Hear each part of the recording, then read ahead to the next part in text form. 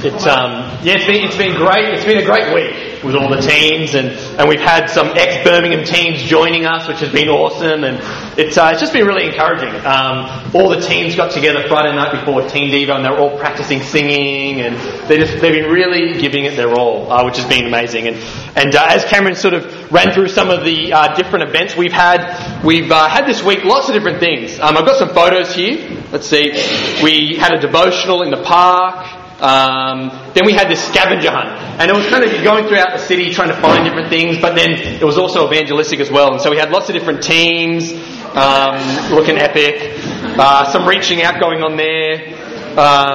What else do we have here? And then we had a devotional at University of Birmingham, and we had lunch together, and then the teams went out, disciples on disciples, and started sharing their faith with us. That's right. With students, with professors, with all sorts.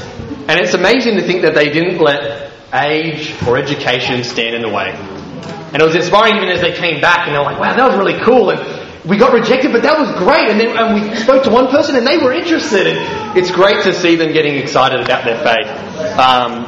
And then we just had board games afternoon, and then we had a Team Devo Friday. We also had a team leaders meeting on Thursday, but invited all the teen disciples, and they came and they were just so engaged. Oh, we want to do this, we want to do that, and it's just great seeing them invest in the teen ministry, which is really encouraging.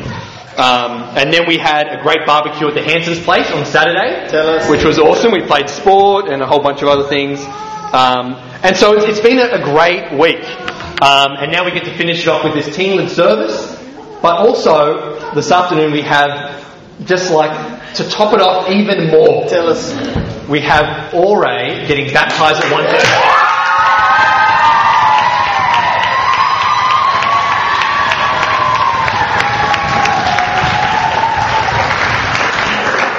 So that will be just down the road at the Vassell's place at 1:30 p.m. So please, everyone come if you're able to. That will be a really inspiring time. So really excited for Ore. So as a teen ministry, for the last 2 terms, we've been looking at this theme called compelled. What compels us? Kind of what Amy and Miles are talking about. The things that push teens, motivate teens. And we were talking about all different things, about things we should be compelled to do, but what should actually compel us? And we looked at a whole bunch of different things. And so today we'll be talking about sort of the final, we'll be finishing off with this idea of being compelled by grace. Being compelled by grace. And that's simply the title of our sermon, Compelled by Grace. So if you want to turn your Bibles to Titus chapter 2, verse 11 through to 14. And it was great having Amy and Miles come and do the communion, because they're our graduates this year. And they're not just graduating, they're going to be leaving Birmingham. How could you do that to us? No, we're really excited for them to go to London, be a part of the student ministry there. And this may be Miles' last Sunday service with us. Wow. That's even more sad. So go wish him well and farewell and try and, I don't know, encourage him in some way. Order a cake from him, I don't know, something. He needs some money for university and stuff. But yeah, but it's exciting to get to hear them share communion. So amen. In Titus chapter 2, in verse 11, it says, "For the grace of God has appeared, that offers salvation to all people. It teaches us to say no to ungodliness and worldly passions, and to live self-controlled, upright and godly lives in this present age, while we wait for the blessed hope, the appearing of the glory of our great God and Saviour Jesus Christ, who gave himself for us to redeem us from all wickedness and to purify for himself a people that are his very own, eager to do what is good." Great scripture. And so this is written by the Apostle Paul to Titus, who was one of his co-workers. They worked together. Paul trained Titus. And this was really to help Titus, who was a young church leader, how to be able to lead the church. How to deal with some church order practices. How to help the church grow in faith and in number. And which can sound exciting, but it can also sort of sound a bit, okay, just leading a church. But from what we've just read, you can see it's so much more than just that. There's just some verses in here that are so pivotal to our faith. And so we see here Titus, and I've got a little map here. I haven't done this with you guys before, I don't think, but a little map, and this is Paul's third missionary journey. So he started down here in Antioch, and he sort of heads up here, and he had lots of different people on his journey, and Titus was with him at some different points as well. And so on Paul's third missionary journey, Paul sends Titus to Corinth with actually some of the Corinthian letters, so he's a part of that. Then he comes back, and Titus gets sent to Crete, which is there, which is where he is right now, as this letter's being written. Well, as he received this letter, I should say. And Paul then actually heads back off, and he's back in Macedonia, where he writes this letter and sends it to Titus. Just a little bit of a visual. Some people like that. I don't know. That helps me. Thank you. But Paul kept travelling, and he writes this letter to Titus. And again, although it was a personal letter, it's about the church, how the church should be. And so it's related to us as well. And we can learn so much from this. Just a little bit of context in Titus. At the start of Titus chapter 2, Paul is talking about what Titus must do in regards to dealing with all different sorts of people in the church. How he should teach them, and teaching older men to be temperate, worthy of respect, self-controlled, sound in faith, love, endurance. Teaching the older women to be reverent in the way they live, not to slander, but to teach what is good. And for them to teach the younger women to love their husbands, which we all know can be challenging at times. So that was a big thing for them to teach. And even teaching young men to be encouraged to be self-controlled in everything. Set an example. Show integrity. So that no one can say anything bad about God's word. And we read all this and you kind of think, there's a lot of stuff in there. And then he gets to this part here. And he kind of says, look, Titus, don't freak out too much. Really, there's probably just one big thing you need to focus on. And that is the grace of God. That will handle the rest. And so that's our first point, the grace of God. Or God's grace. And obviously we sort of know, we have ideas about what that is, and something that helps me sort of understand it, or even maybe the way we can sometimes view grace, is kind of like a roof. Kind of like a roof. And I'll tell you what I mean by that. So a roof. So obviously all houses have it, or all proper houses have it. But people don't really pay attention to your roof. No one ever walks in their house saying, you have an amazing roof. Oh my goodness, wow. Who did it? What type of tiles are they? What type of... No. And Lawrence was actually building a bit of a roof for Keith yesterday, and we noticed it because he was doing it, but otherwise we wouldn't have noticed it. It's rarely ever noticed. But this has nothing to do with the lack of hard work that was put in. In fact, no. People slaved in the heat to get it done. Suffering sunburn, dehydration to build this roof. It is such a vital part of the house. And you would all notice if it wasn't there. You would really notice it in England as well.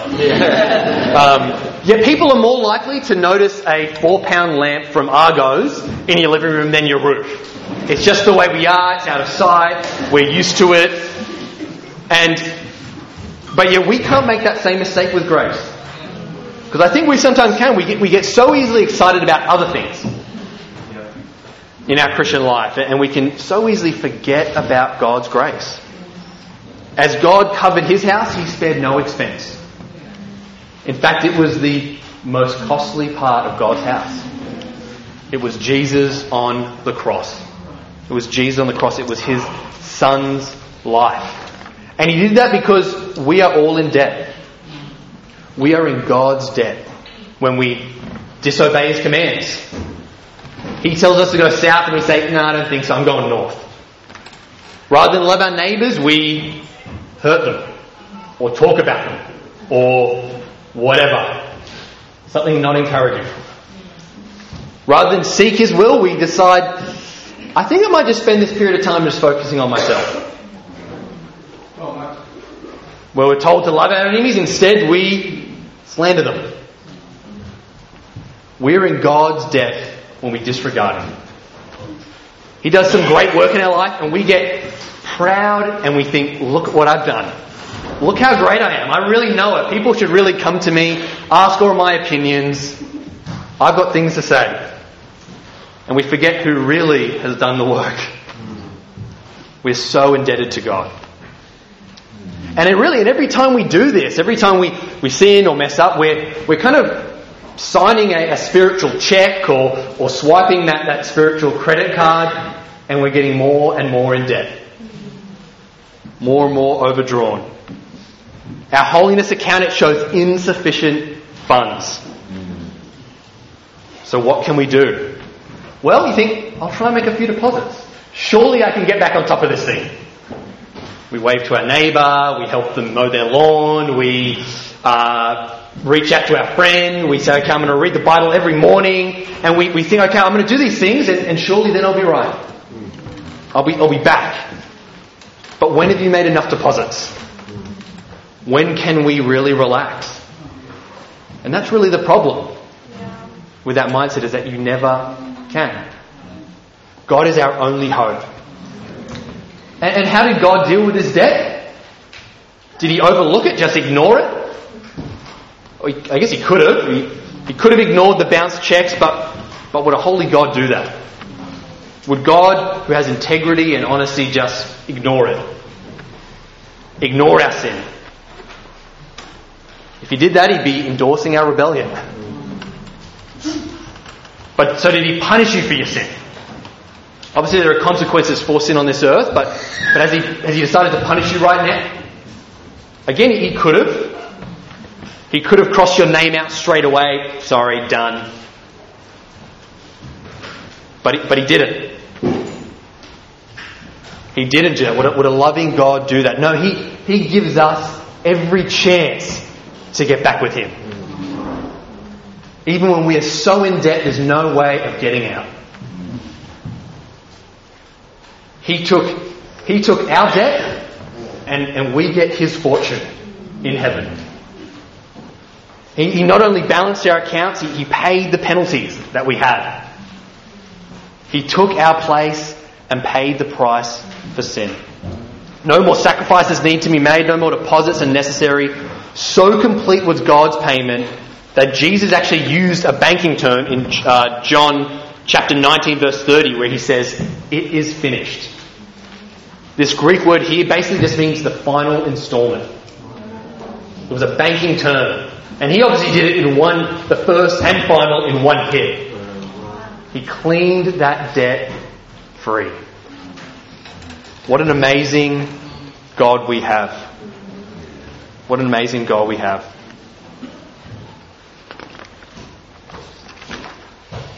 And now, if the task is finished, is anything else required of us? No, not really actually. What more could we actually add to that? We just go messing it up again, getting back in debt. Again, the thoughts of bounce checks, bad credit, the debt we owe God, the need for his grace. This isn't new. We know this idea. But is it precious to you? Do you really hold it dear? Do you really hold it close to you? Do we focus on it? Do you dwell on it? Does it compel us? Guys, we need to look towards God's roof. Its beams are from Calvary. Its nails once held Jesus to that cross. It is what has wiped our sins clean. His sacrifice was for the world, but it was for us. It was for you. And the trouble is again, we can think grace won't compel us enough sometimes, can't we? We all sort of, maybe initially, but now I need to find some other things. And we turn to other things for motivation, which brings us to our second point, which is the wrong motivation. The wrong motivation. And there are so many different things that compel us and motivate us. Some good, some bad, some sort of neutral. And I think for the teens, as Amy and Miles are sharing, it can be peer pressure.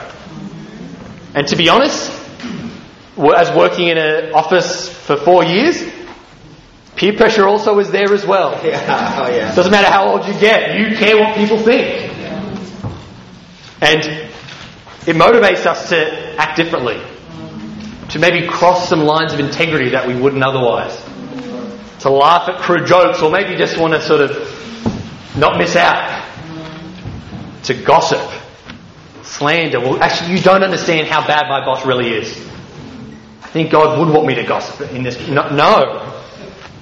To lie, to cheat, and we can become motivated to sin. But it's not just the motivation to do wrong. We can be motivated to do good things for the wrong reason, like sharing our faith.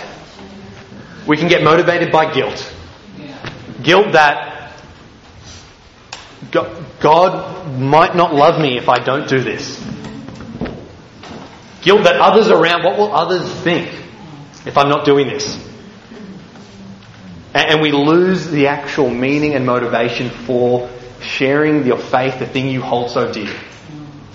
We get insecure, we care more about what others around us think, and so that drives us. And we actually lose compassion for people because we're just focused on self. I know that's something, and we just want to tick that box. Okay, I've done it. Maybe in regards to reading the Bible or praying, we can let insecurity and fear for what people think drive us to read the Bible. Maybe it's trying to flee from sin, and we get driven by fear of maybe having to confess some sin. I just don't want to have to get open about this. What will other people think? Fear that God will no longer love us for messing up. And so we try really hard not to sin because we're worried about getting in trouble.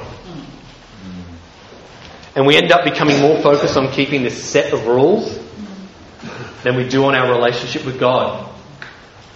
And you maybe think, well, that's better than nothing. And yeah, it is better than nothing, but if it stays there and that's it, we will not last as disciples of Jesus. We will not last. When no external pressure is pushing you to evangelize, you will quickly stop. There'll be no true change in our lives in regards to sin. We can go to church, read our Bibles, help the poor, because we wrongly assume that will make us spiritual. When we need to remember that moment we came out of the water, God made us spiritual. We're not working to be, we are spiritual. We are righteous in His eyes. And we can get rid of those burdens that so often weigh us down. Again, why do we do the things we do? And God sees that we have it all backwards. That we aren't going to make it to the end of the race if we keep going. And so He's crying out, fix your eyes on me. Fix your eyes on me. And in Titus 2, we know that that's what truly compels us to the end. God's grace. Which brings us to our third and final point, which is compelled by grace. Compelled by grace. And when I've got a photo here, this is my wife Tia and I. When I first met Tia, tell us. I was drawn to her. I wanted to get to know her. And at first it was just a friendship. I was like, oh, she's really cool. She's from this place called Fiji. Where is... No, I knew where Fiji was. But she came over to Australia to do university, and we were in the same student ministry in Australia. But I wanted to get to know her, and after coming to know her, I came to love her. And she came to love me, I'm pretty sure. Close, but no. But then I wanted a permanent relationship with Tia. Yeah. But to have that level of intimacy, trust, I knew it required commitment. I knew, I need to make a commitment that is not just for a week, or as the world sees it, for a night, but is for life. And I committed to her, and on a level greater than any other human relationship that I've committed to. And did this enable me to have a... That's messed up there. That's where you just don't read it when you... But look, and I think this idea of commitment, we can bring that into our Christian life sometimes. the idea of commitment, but our commitment to God, if that makes sense. And commitment with Tia, I didn't fall in love with the idea of commitment. That commitment as an idea, that didn't. It's nice being flexible, just being able to do whatever you want. So commitment didn't excite me. A relationship with Tia excited me, and I realised commitment was what was going to be able to make that relationship what I really wanted it to be. And it's the same way with being disciples. It's not sometimes, okay, get committed, come on, let's do this. It's not let's fall in love with the idea of commitment. So let's fall in love with God. And realise that the only way we are really going to be able to experience that true relationship with Him is when we commit to Him. But there's God's grace to cover it up when we mess up. But that's this idea of being compelled by God's grace. Commitment, it gives us the capacity to be in a relationship, to be near someone who loves us. And our lack of commitment will not change God's love for us. It won't. Though we think it will. It will not change God's love for us. It will just simply stop us from having the relationship we so eagerly desire. That's why we commit. We serve God because He has given us so much first. We serve God not to earn love, but because He already has loved us. We do this because we long for that relationship. That relationship that when everything else is falling apart, you know you can go to Him. And if you've got that, it is the best thing ever. And you know that.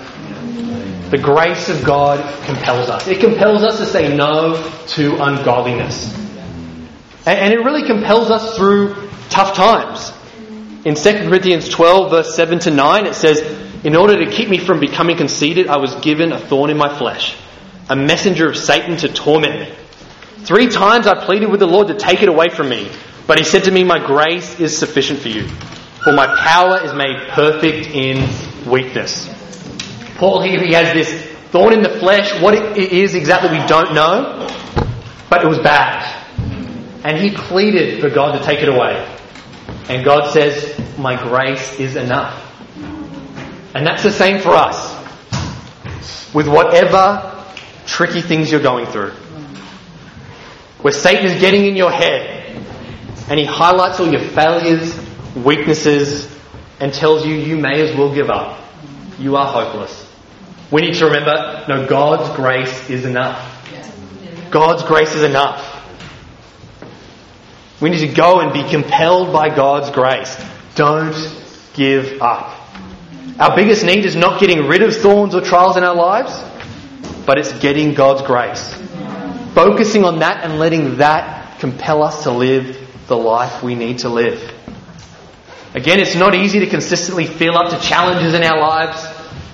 They seem to come and just bombard us, don't they? We can feel victorious and strong one day and then just utterly weak the next. But we need to remember, no. God's grace is sufficient for me. His power is made perfect when I am weak. I don't need to put on a strong front. I can be real and honest. Let's cling to God's grace and let that motivate and compel us. The grace of God is what teaches us to say no to ungodliness and to live a different life. The other elements we need to learn, need to grow, that they'll grow out of grace. Grace is not simply just another, sometimes it's talked about like branches of a tree. It's not just like another branch of a tree. I was reading in a book, it's kind of like the idea, it is the actual stump, the actual whole middle part of the tree. I've lost what that is called. The trunk, that's it. The trunk of the tree. Which all these other things come off. All those other things come off that. It starts with that. It is the heart and soul of our message. Sharing our faith, one another relationships, Bible study, prayer, purity, they all grow out of our relationship with God, which is foundationed on grace. So don't get sidetracked by feelings of insecurity, inadequacy. God's grace can help us get past that. We can be confident in Him. And another reason we can be confident in Him is this verse, Hebrews 4, verse 12 to 16. And you would have you've all read all of this, but we quite often just stop 12 to, I think it's 13 or 14. And But in context, it kind of helps us paint a bit of a picture here. It says, "For the word of God is alive and active, sharper than any double-edged sword. It penetrates even to dividing soul and spirit, joints and marrow. It judges the thoughts and attitudes of the heart. Nothing in all creation is hidden from God's sight. Everything is uncovered and laid bare before the eyes of Him to whom we must give account. Therefore, since we have a great high priest who has ascended into heaven, Jesus, the Son of God, let us hold firmly to the faith we profess. For we do not have a high priest who is unable to empathise with our weaknesses, but we have one who has been tempted in every way just as we are. Yet He did not sin. Let us then approach God's throne of grace with confidence, so that we may receive mercy and find grace to help us in our time of need." Amazing scripture. That when we realise how much we need God, we can approach Him with confidence. And it's amazing because it's in context of this idea of the Word of God being the Bible, how it lays bare everything that's in us before God. Every bad thought, every bad thing we've done, all that stuff we don't want anyone to know about, it's laid bare before God. And even inside of that, God still wants us to approach Him with confidence. How amazing is our God. How amazing is His grace. We don't have to find confidence from ourselves, we can get it from God. Again, we want step-by-step guides on how to say no to ungodliness. I know I do as an engineer. I want like the step-by-step guide. You tell me exactly how to do it and I'll just follow that. God says it doesn't work like that. You need to be faithful and trust me and follow my words, and that's how you will have that confidence, that ability to say no to ungodliness. Again, in conclusion, there are so many things in life trying to fight for our attention. So many things pulling and pushing us to do good, to do bad. But only one thing will motivate us to compel us to the end, and that is God's grace. Let's cling to it, let's dwell on it, let's focus on it. And if each of us can be focused and compelled by God's grace, this church will grow in ways we can't even imagine. And we're already seeing this year as we're coming together, as we're building relationships close together, how God is working. And He will continue to do that, but even greater things. Things we can't even imagine, things we can't accomplish on our own. So church, let's be compelled by God's grace. Amen.